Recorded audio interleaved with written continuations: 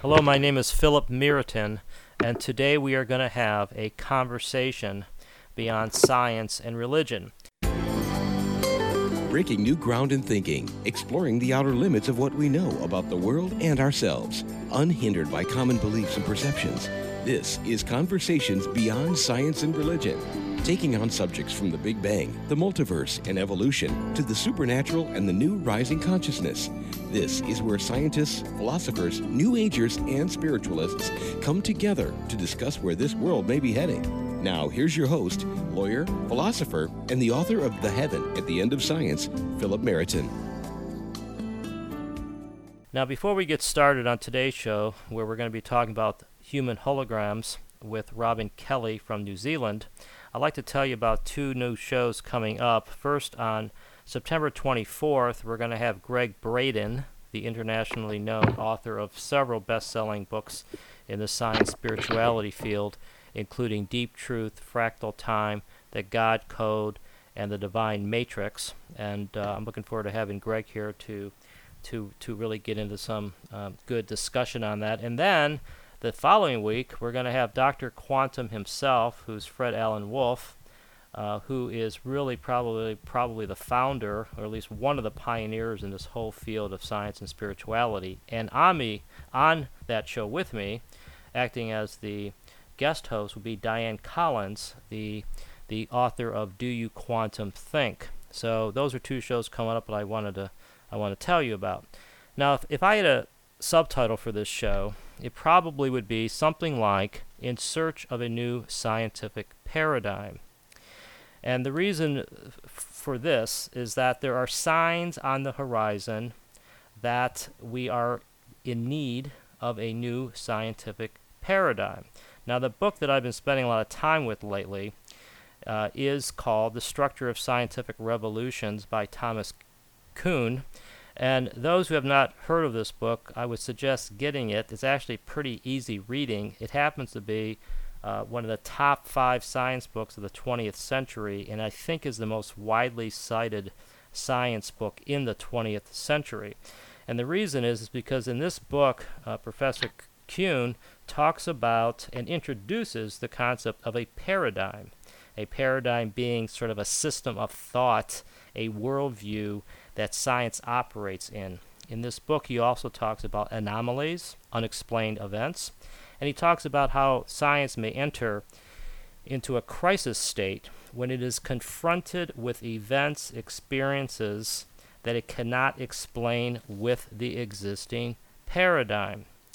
So on this show, what we try to do is we try to reveal some of the problems with the existing paradigm and perhaps talk about how it's possible to combine the mysteries of spirituality with the findings of science and maybe find some kind of overarching new paradigm. Now, this is not just an academic topic, and that's because science is telling us how to control the world and how to control ourselves. And to be very specific, modern science controls modern medicine, and therefore controls how we approach our health and our well-being and the course of our lives. If we are only mechanical creatures, then we know that the only way to live a longer life, to improve our health, would be through materialistic cures, or cures, as I like to say, that operate from the outside in. On the other hand, if we are spiritual beings at our essence, as some people believe, then we should be focused on the internal state of our beings and look at health from the inside out. So the main distinction that we have between the two paradigms sort of in conflict right now is do the thoughts and feelings that we have inside of us affect our bodies and the physical world, or do they not? Materialistic science really says that those thoughts and feelings don't have any effect on our on our physical bodies. It's like swinging at a ball without a bat. Those thoughts and feelings have no impact upon the physical world. Now, what happens when we continue to look at science and spirituality is that we're starting to see some overlap in concepts. Example being the zero-point field, where we have all sorts of thinkers such as Lynn McTaggart and Greg Braden be another one, who are using the zero-point field, which is a quantum field, which we don't have to get into, but it has a scientific origin, to make conclusions about the physical universe. The same thing happens with quantum theory. Today we're going to be addressing what I think is one of the most fascinating phenomena of science, and that is a hologram. A hologram, as we're going to learn on this show, is a illusion, a three-dimensional illusion of a physical object created by two laser beams and a mirror. We've all seen holograms maybe on movies, in our credit cards, with the 3D glasses, but can we transfer the scientific concept of a hologram to tell us something about who we are and what the world is made out of? And as I said, the guest on today's show from New Zealand is Robin Kelly. Now, Robin Kelly brings probably the most diverse background to this show of any guest we've had. He is a medical doctor, he is a researcher, he's a multiple award-winning author, and he is a musician. His latest book, The Human Hologram, Living Your Life in Harmony with the Unified Field, explores the science and practice of living as holographic beings within a holographic universe. It was awarded Science Book of the Year at the 2011 U.S. National Best Book Awards. He is also, listen to this, a singer-songwriter with 4 CDs of original songs. His third album, Shimmer, was nominated for 2010 Album of the Year by the U.S. Indie Music Digest, and a song from that album was runner-up in Nashville's 2010 Song of the Summer. So welcome to the show. Robin, thank you for joining us from New Zealand today. Oh, thank you, Philip. It's a great joy to talk to you, and I love your show already. Thank you. Well, I cannot help but, everybody has to learn something about holograms, because I think we all are fascinated by them, and to think that there is a overlap, or that we can sort of transition this amazing principle of science into reality is something that we should all at least give a little attention to, because if nothing else, it is an intriguing subject. So let's first draw the big picture. For those who don't know what a hologram is, I'm gonna have you explain it, and I want to tell the listeners that Robin gives one of the clearest descriptions of a hologram in his book that I've ever seen. He uses pictures and everything. But let's start off with what a hologram is, Robin. Why don't you tell us what a hologram is? Well, I think you've already said it, but I I find this fascinating. It is a three-dimensional, ghost-like, if you like, apparition that occurs when you combine two laser beams, one of which has hit the object you are in fact, photographing, you could say photographing, and the other one is a laser beam that's been deflected from a mirror. So these two laser beams unite to form an interference pattern, which is then recorded on a plate, and then a further one laser beam is sent through that plate, and a three-dimensional object is reconstructed. Say it's an apple or even a human being, it's reconstructed on the other side. And the two principles, and a number of principles of hologram that are very important. One is what they call real parallax. In other words, if you were to walk around this image, you would find that it just acts like a normal three-dimensional object. In other words, it from every point of view, it will change according to the principles that we already know. But the other aspect is that if you cut from this scientific plate just one tiny little corner and then send a laser beam through that, it will recreate the whole. In other words, a smaller version of this, whatever it is, apple or object or you or me, is created. Therefore, every small part of this recorded information creates through this the whole. or has access to the whole through this process. And it does seem to be a fundamental measurement, a fundamental, I suppose, tenet of the universe. It's something that we're noticing. And the interesting thing is that this is sort of far more important than just what we can find in art shops and in demonstrations. So much so that both the Scientific American and the New Scientist, as their lead articles in the last few years, have actually posited the theory that our world and our universe is holographic, and that in fact, just in fact, it's our observation of the universe that changes it into this 3 and 4 dimensions that we live in. That behind all this, there's a field, there's interfering fields of information, and that is that our observation changes it into the reality that we see around us. And what I found intriguing about that is that if it's changing the world around us, it also means that our bodies are holographic as well, according to this theory. This theory isn't set in science, but it is actually important enough for it to be debated now throughout the world, and there are a number of reasons for that. So I really come to this from a real practical point of view, me as a family doctor. Well, what does this mean? What does this mean to what it is to be human? What does it mean to you and me? And is this important information, or is this something that's just so way out and crazy that it'll just confuse us and set us on the wrong track? Or will it actually possibly set us onto the right track? So that's where I'm coming from, Philip. Well, I think that it's important for the listener to see what's going on here, because first of all, I want to say that one of the most important things to do when discussing a topic like holograms, and in fact any topic in science, is to be very clear about semantics and the words we use. That's point one. Point two is that Dr. Kelly is exactly right. There are books written by scientists.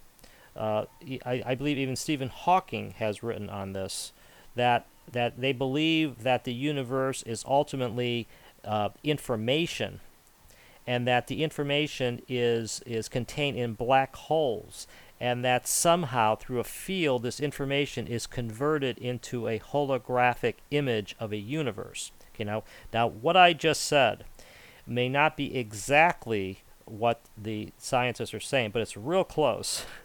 And my point is that we have examples where science, it sounds a whole lot like metaphysics, and this is what I was saying at the beginning of the show, is that it's things like the holographic universe as viewed from the scientific perspective that tells me that maybe minds are opening to broader perspectives. I mean, we're going to get into this holographic principle a little bit, but I also want to emphasize something else you said that I think is extremely important, and that is you bring the human body into the holographic universe. We're not just sitting back here like robots viewing this holographic scenery. We are part of the scenery. Is that what you're saying? Absolutely. We have to say that we're part of the scenery. We know that when we look around, that basically if we've got photons that reach the back of our eyes, having been sort of collided and deflected from whatever's around us. And these are broken down into electrical messages, basically, at the back of our eyes that are actually sent to our visual cortex. And they're reconstituted into somehow a perception of the world around us. And we know that's true. We know that, in fact, scientifically, this is what's happening. There are formations called Fourier formations, formations, which actually are this conversion of all this information into ultimately into the perceptions that we see around us. And this doesn't happen just with our vision, but with our touch and all our senses as well. So when you take it that step further, we can see that this isn't so crazy, that in fact that this may well be what's happening, and it may well be that behind these realities that we see around us, which incidentally, on finishing the book, I found to be even more of a miracle, this world, this physical world, than I started out thinking. Behind it all, there's other realities. And this is what we're realizing in the last 10 years in science as well. These other realities are as real, in fact, possibly even more real. Well, I think that one of the points that need to be made here is that this concept that maybe we are holographic beings in a holographic universe, that sounds to me a little bit like being spiritual beings in a spiritual universe. Do you see that being a distinction? Do you see a difference between calling ourselves holographic beings and calling ourselves spiritual beings? No, I don't see a great difference, nor do I see any difference between this and, say, the understanding now that behind our physical world there may be, well, quantum reality, nor is it different, I think, from this idea of non-locality, which is we're talking about a being that is beyond time and space.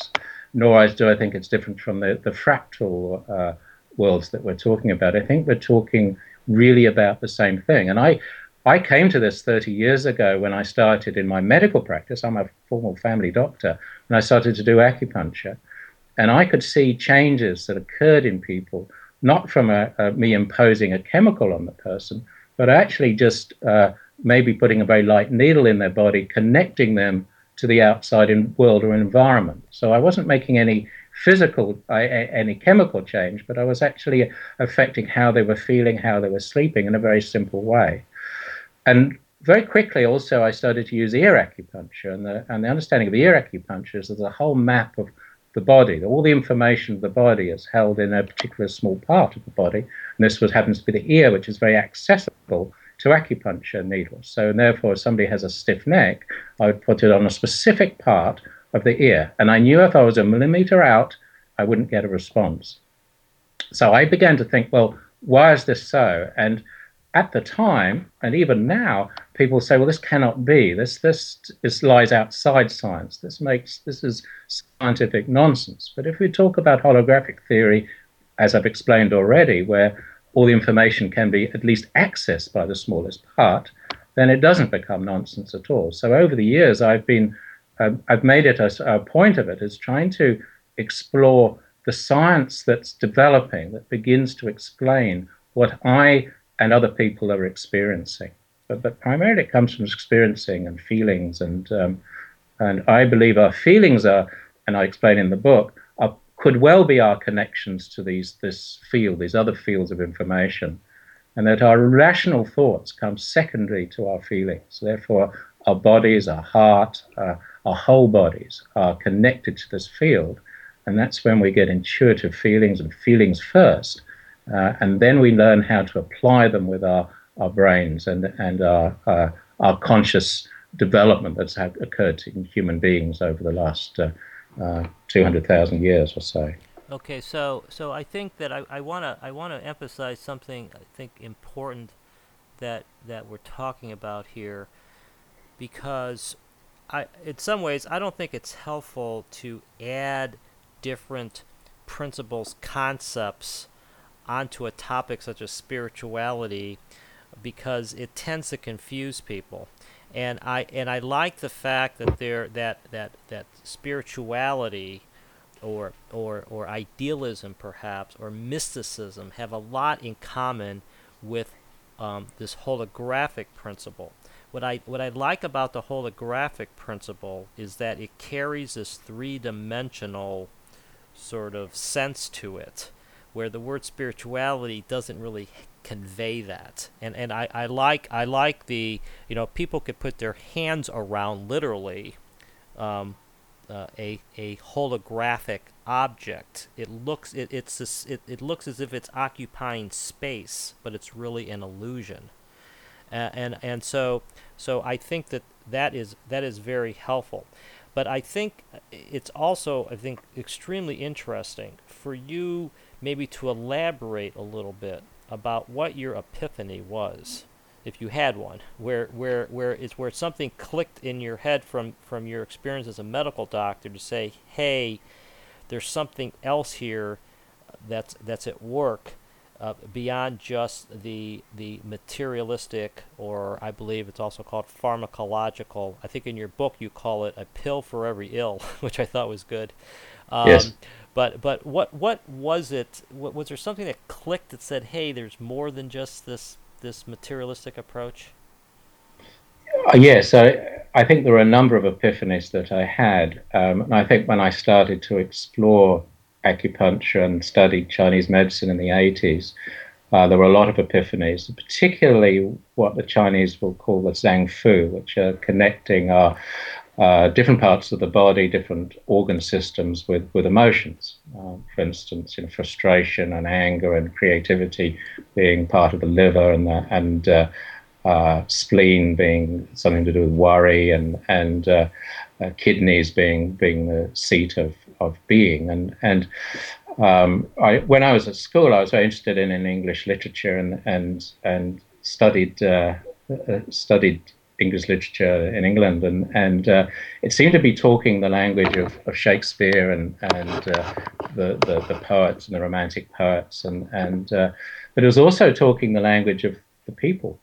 People came to me, and they do come to doctors with feelings. They feel tired, they feel pain, they can't sleep. Now, none of this we can really effectively test with chemical tests. We can exclude things with chemical tests, and they're terribly important. So the person realizes they haven't got leukemia or anemia or whatever, and of course that's a huge part of my job. But no chemical test actually confirms the pain that somebody's feeling. So these pains are obviously on a deeper level and an energetic level within the body, as are feelings.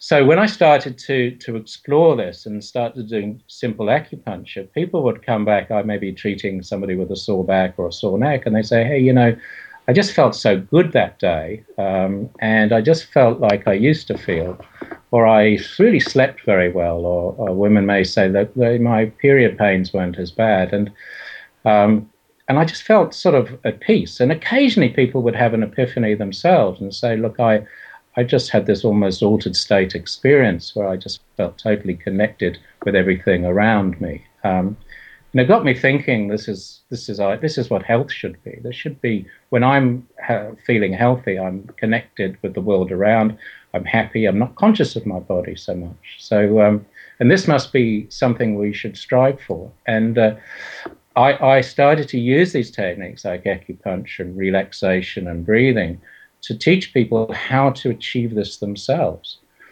Now, in the last 30 years, our health problems, certainly in the developed world and the first world, have been very much related to stress. In other words, having too much fight or flight, being in a state of tension all day. It's almost like we're running 100-meter dashes all the time rather than preparing for our marathon. Yeah. And it would appear to me that when I started to do these tests, the person's body would revert back into this relaxed, almost meditative mode, which was peaceful and happy. So the epiphany was a slow one for me, but over a number of years, I began to realize this is what we should be teaching people to achieve health. Now, another epiphany did come to me. I mean, I did have a sort of out-of-body experience looking back when I started to understand this. And I remember I went to a workshop on the Zhang Fu, which I've explained. It's to do with how we link our emotions to our health. And I remember my wife giving me a massage one at the end of that course. And I did feel I left the body and everything came together, very much like some people would be explaining with near-death experiences and out-of-body experiences, where there seemed to be an instant connection with the universe. And it was very interesting because after that, it just all seemed to make sense, and I further changed my practice so that I could spend my time doing this work and eventually writing so that I could try and, it seemed to be that the best thing I could do, apart from talking to people who are coming to see me on a one-to-one basis, and I do this all the time as well, that I had maybe had a role trying to make this real for people, because I was still basing my writing on my medical practice and how I felt that this was an important to help the people that are coming to see me, many of who hadn't got a scientific background at all. But so to try to make sense of this and to actually make it as valid as I felt it was to me. But more importantly, I felt there was no conflict between this and actually being what I think is a good doctor.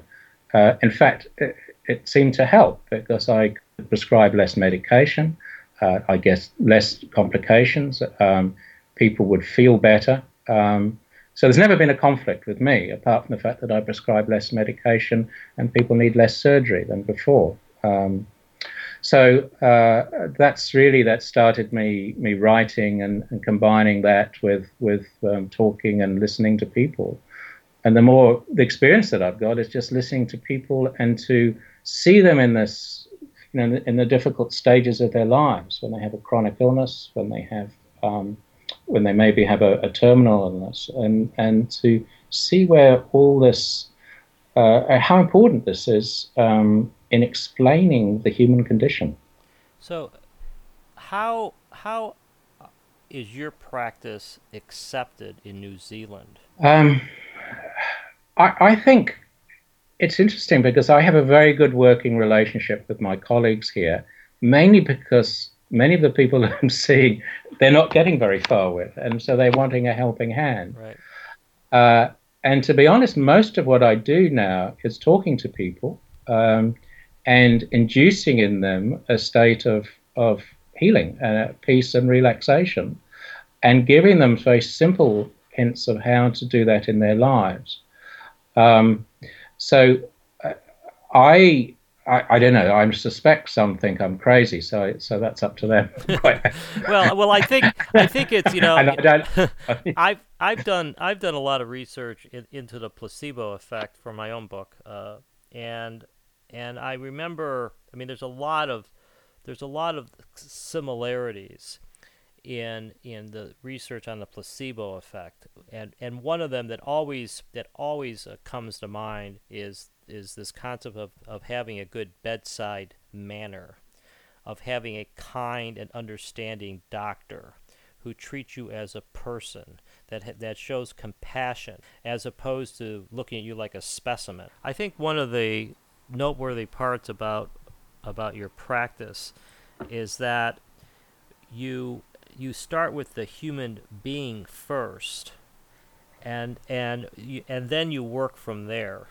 You try to connect to their feelings, their upbringing, their history, and you try to understand their connection to the world at large before just prescribing medication. I mean, that was one thing that came across in your book. And I thought that to me is a very healthy way to approach the practice of medicine. So, well, I think it is, and if I'm seeing people for the first time, I try to comment exactly on how I'm finding them. Especially something nice about them. Right. That what is it I'm feeling instantly when I'm meeting this person? Or you look happy, or you look like you're looking a bit sad today. Welcome, and the basic greeting that seems to be a greeting of kindness. Hello, how are you? With really an understanding that the person really feels that you're interested in how they are. When we talk about the science of this, what I'm talking about here is the science of connectiveness. It's a science of connections. Whereas, I have to realize that I was trained as a doctor in the science of separateness, that I was separate from this other person. And in fact, each of our organs was somewhat separate.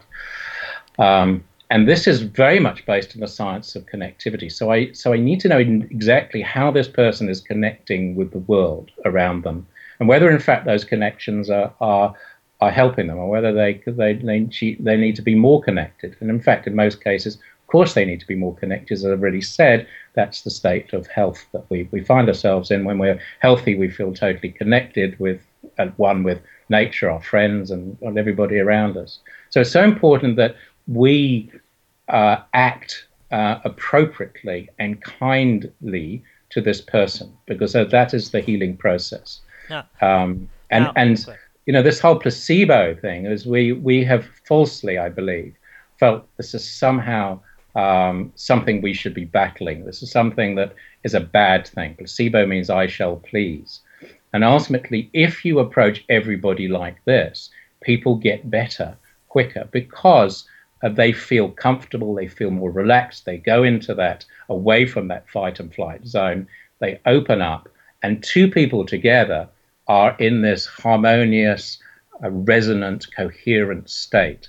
And that probably is the most essential thing I can do with my own body, my own presence, and being in that listening mode. And it is totally amazing what comes out when two people are in that state. In fact, the healing probably starts as soon as that happens. Okay. And for that, and to listen to people, it's to listen to their passions, or whether their passions are in fact being met, or whether they're being quashed. And in so many cases of illness, their passions have been not being appreciated, possibly all their lives. Okay, so now connect us to the holographic principle now.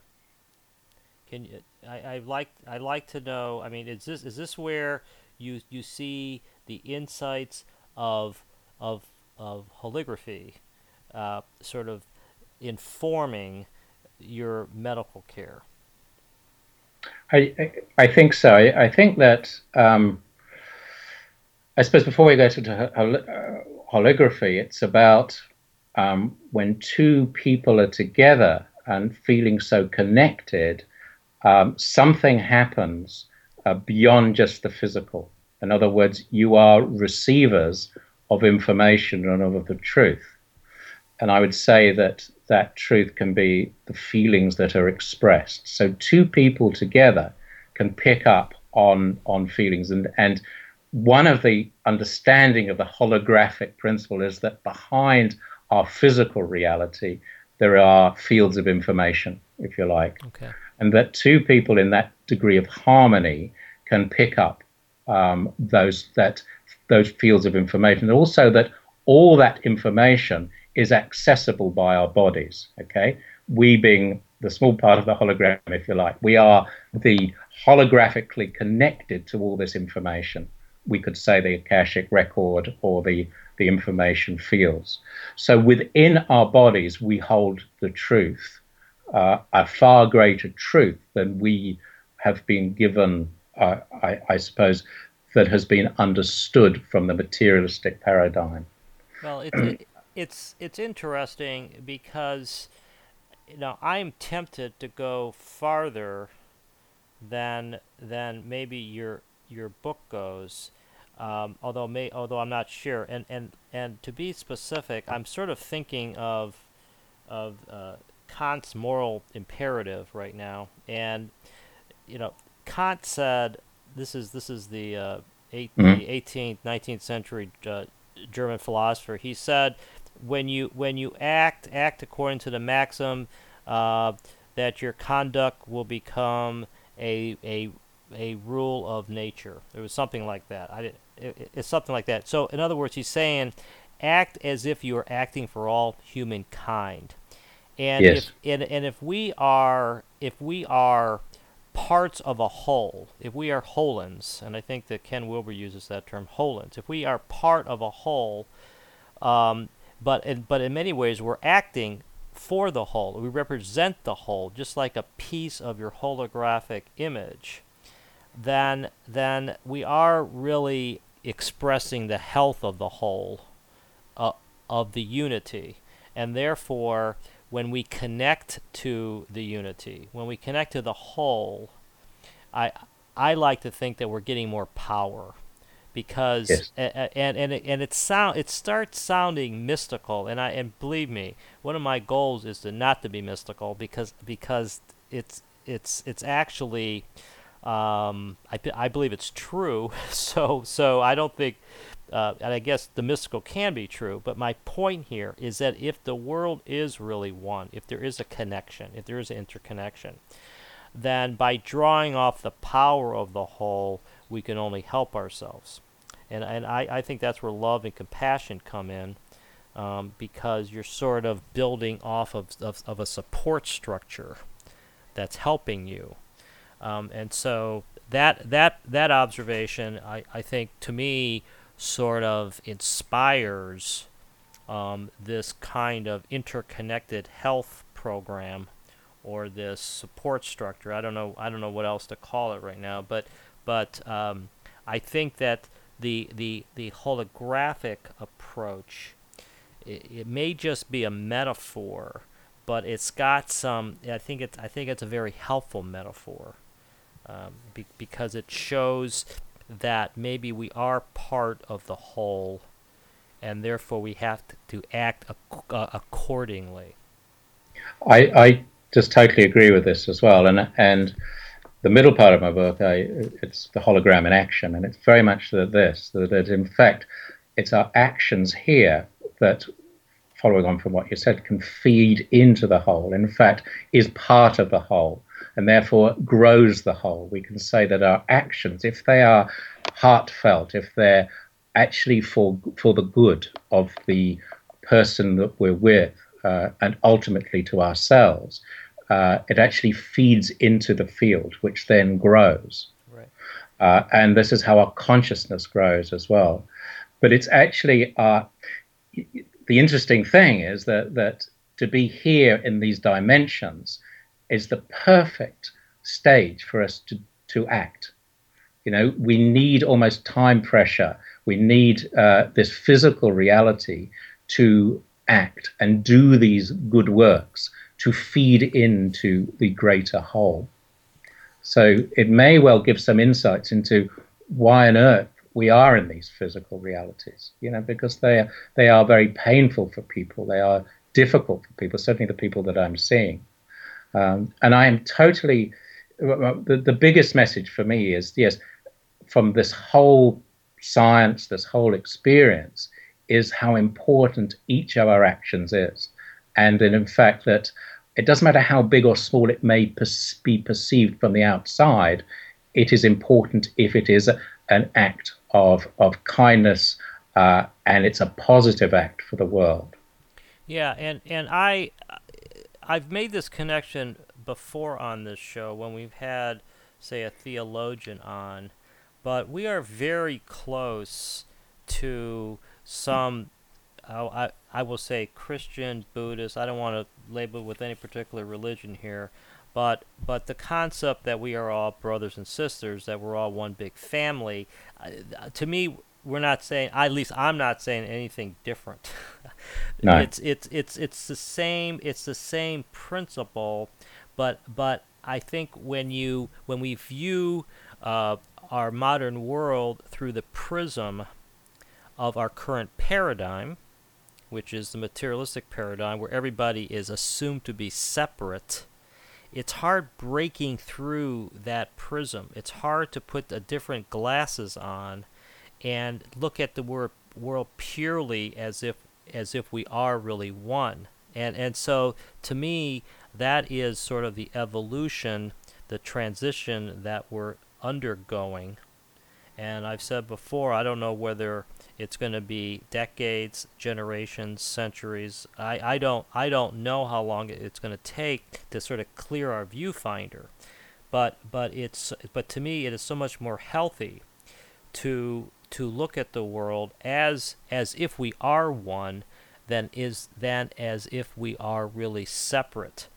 And again, I am not trying to say anything really radical here, because I think this is exactly what the leading religious founders have said in the scriptures.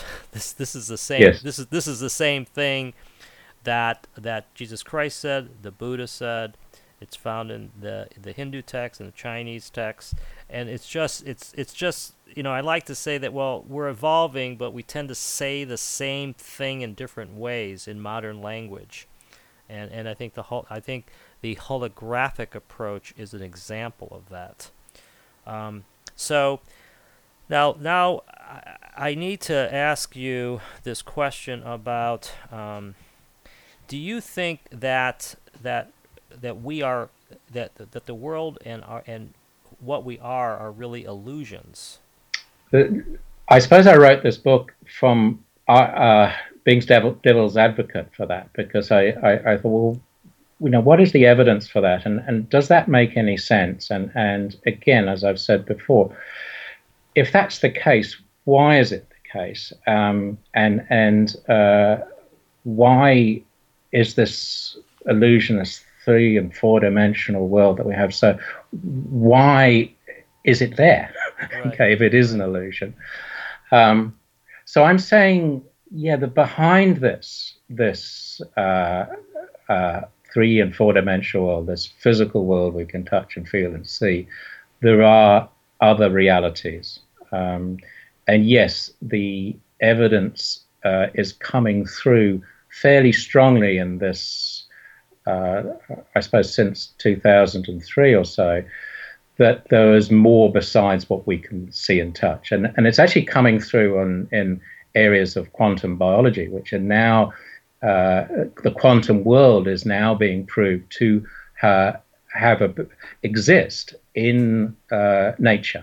Whereas before it was thought to be an anomaly almost that occurred in the cold, dry laboratories. Now we are showing through our technology that a quantum reality exists in certain parts of nature where they're looking. Basically, it is highly likely to be involved in our sense of smell, in also the back of eyes of migrating birds, and also in photosynthesis, which is basically the lungs of the world. And the reason they're finding this is that they have the technology, femtosecond lasers, basically lasers that can flash on and off at sort of an amazingly high speeds to discover this. So we are at the stage, even in science, of knowing that behind this physical world, there is this other world beyond time and space.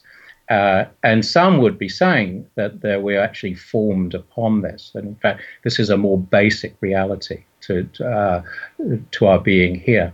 But as I said, that from my own experience anyway, since I've been studying this, researching it, and I'm trying to apply it to my life, I fall more and more deeply in love with what you could say is the illusion of this world. Yeah. And it's similar to those people who have near-death experiences, who come back and they have having experiences, realms of timelessness and intense love, come back to a certain amount of pain here, but actually want to preserve the environment here like never before, want to be kind like never before. In other words, value what we have around us. And it's sort of the perfect vehicle, if you like, as I've tried to explain, to act kindly and to make a difference. And it also, when life's going well here, it's tremendous fun. It's great. Yeah. Everything you can feel and touch and taste and look at and color, it's just, it is incredible. Well, so if it is an illusion, it's very beautiful. Well, I mean, I asked the question because I think that goes to the heart of a lot of this. I also think it's a fascinating point or question, because when you set up the apparatus in the science laboratory to create a hologram, you have what we would call a real object or a real person, and then you have the illusion. And the question is, which one are we in the real world?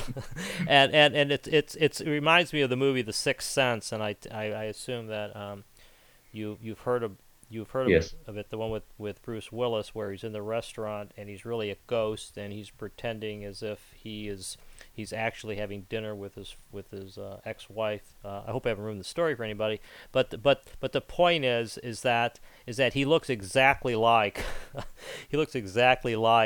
the real person. You couldn't tell the difference between Bruce Willis and this real and his real wife.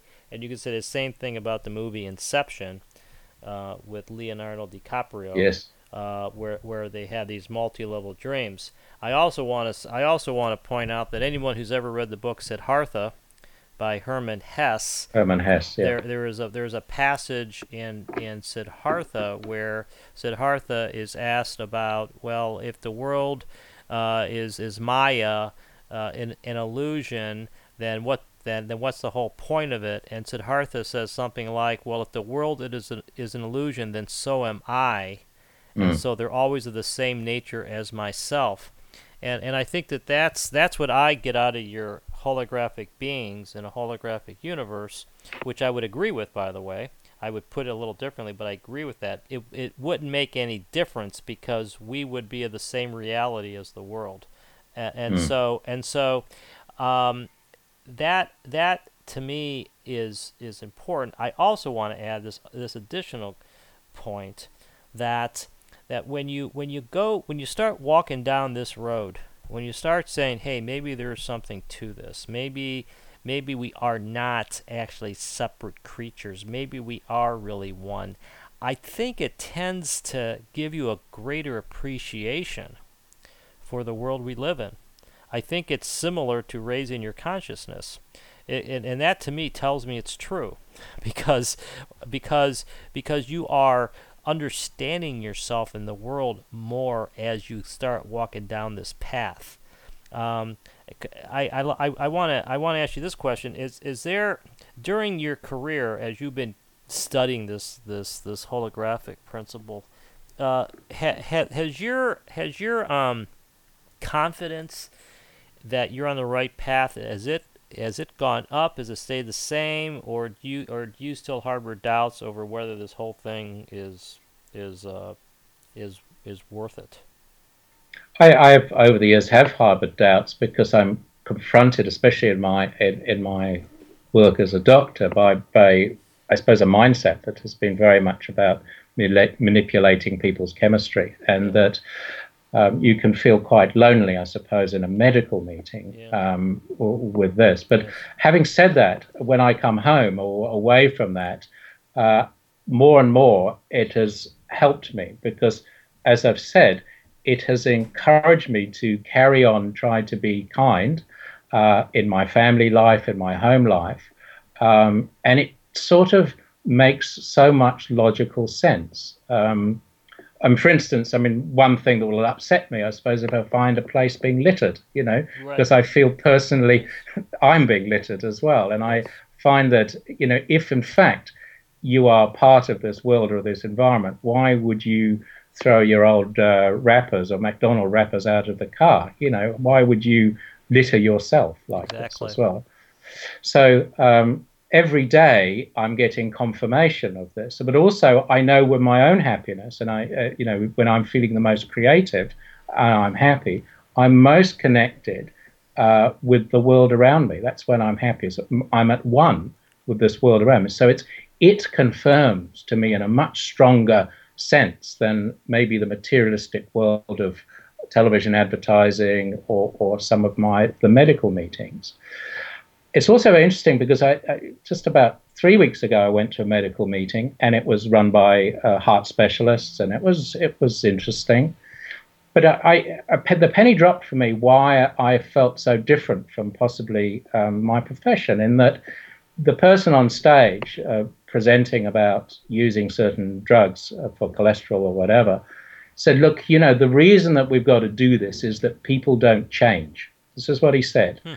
He said that, they cannot change their life or their lifestyle. And I got me thinking, I thought, well, that's interesting, because the last 30 years, that's precisely our discussion with everybody that's come in. What can they do to change to get better? It's not about what I can do. It's, how do they relate to the world in a different way? Do they have to change their relationship? Do they have to leave a relationship? Or do they have to change their perception of what that relationship is, either a work or a life relationship? How do they change their relationship to the past? Are they harboring feelings of non-forgiveness, for instance? Now, from my experience, that this is hugely important to our health, and these are the changes that people need to make. And the changes they make are compassionate changes to themselves. And it's really the mindset that somehow divinity is outside us. This is probably at the root of many of the people I'm seeing, rather than within. So if we act nicely to someone else, we are actually appreciating the divinity within them, and we hope they pick up on that. And that's how we start that conversation. So I found it was almost so obvious that why I'd felt I was at a sort of at odds, I suppose, with a profession that wants to change people through taking medication. And growing number, hopefully, of people like me are saying, no, what is it that this person can do to change their life and their health? And the solution is being their own person, being a yogi in some way, so that their soul, if you like, is aligned with their personality and their reason for being here. And they are compassionate to themselves and to others. That would seem to be a good place to start. Yeah, I think that's really a good point. That's something that a lot of the sort of writers, the self-help people, say in a different way, which is that you have to take responsibility for your own life. And yes. and to think that, I mean, it really is a sad commentary that some people, and it could be the majority of people, I'm talking about the U.S., believe, as you put in your book, again, that there is a pill for every ill. That the way to become a happier person, a better person, a healthier person, is to take some kind of pill, as if there's no effort involved, and not only is it probably a much better bet to actually take effort to help yourself, but it can't help but improve the situation because you start taking control of yourself. I like to use the example of where many people think that we are on autopilot when it's actually manually controlled. We are really at the controls ourselves, and if you don't steer this vehicle we call the body in our lives in a good direction, you're going to crash and burn. And maybe that's a hard way to put it, but you sort of have to take control and command.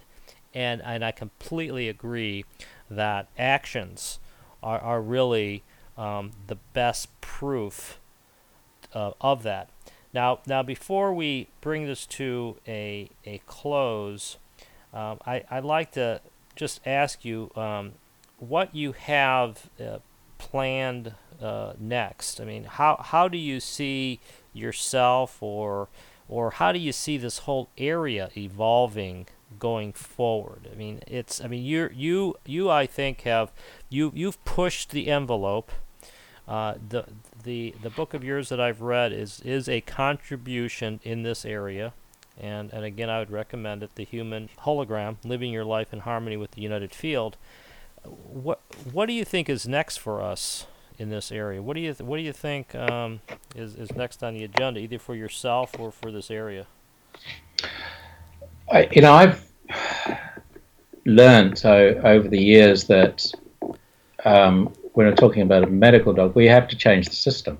I haven't been an activist, I suppose. I've been more of a writer and somebody who's done my work. But I believe there's now a stage where we need to demand a change in our health system along the lines that you're saying, that encouraging people to take control and ownership of their own health. Now, the simple view is that you can't do this in the present structure of the medical system is not helping with this. You cannot do this if your first port of call is a 10-minute consultation. It's just not physically possible for that to happen. So I'm becoming more and more involved in practical ways that I can help my profession change. Now, that's only one small step, because I think actually it has to come from the people. People have to vote for this. The profession can't, is the last thing that they don't need. They many of them feel they don't need to change it because they're getting well rewarded, although become sick and unhappy, I'd have to say, as doctors while this is happening.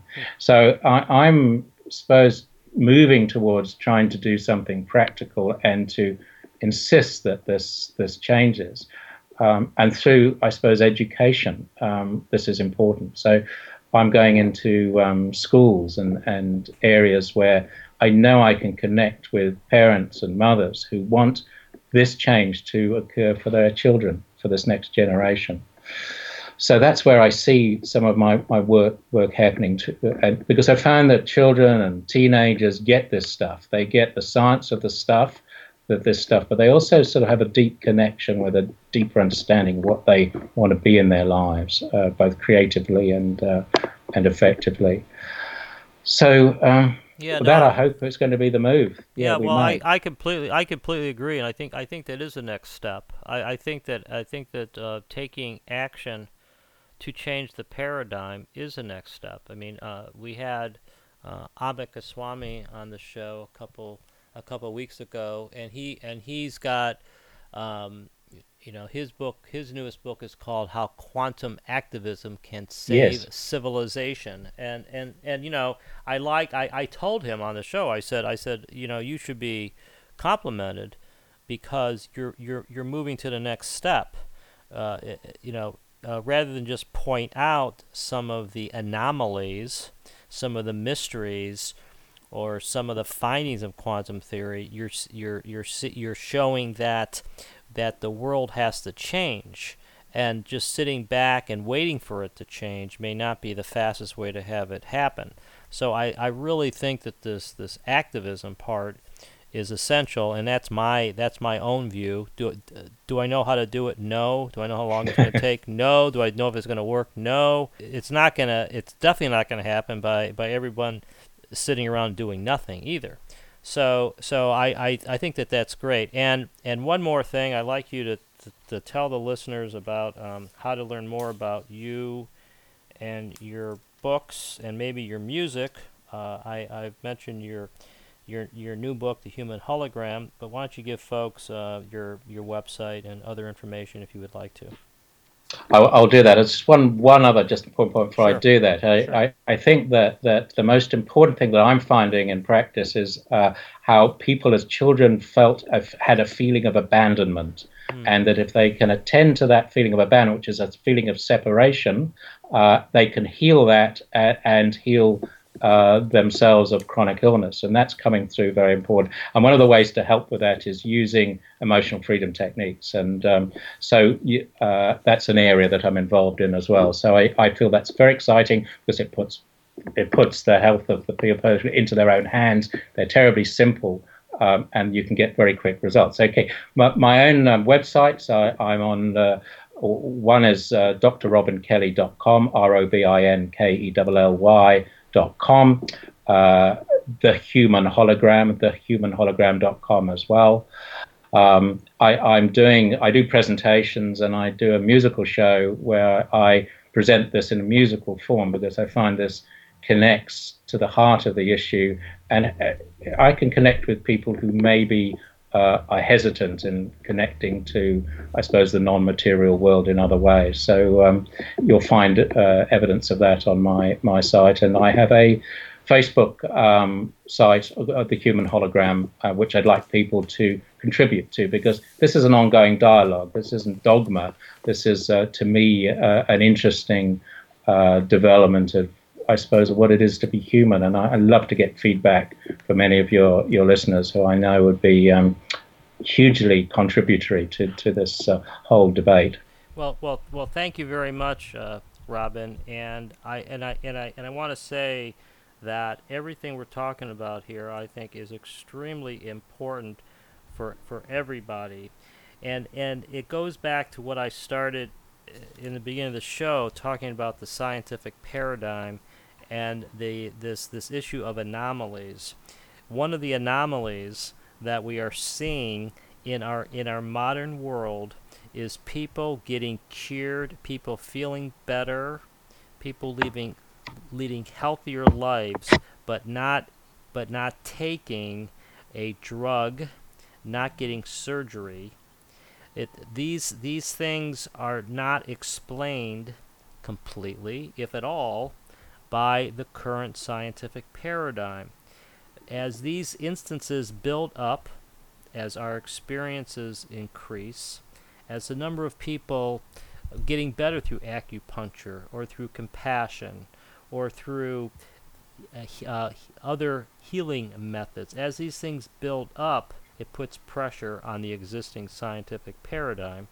And so perhaps we'll see this paradigm change in the next couple of years, decades, centuries, and we'll be around for the next scientific revolution.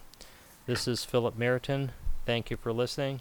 Conversations Beyond Science and Religion. You've been listening to Conversations Beyond Science and Religion with Philip Meriton. To find out more about Philip and his new book, The Heaven at the End of Science, visit heavenattheendofscience.com.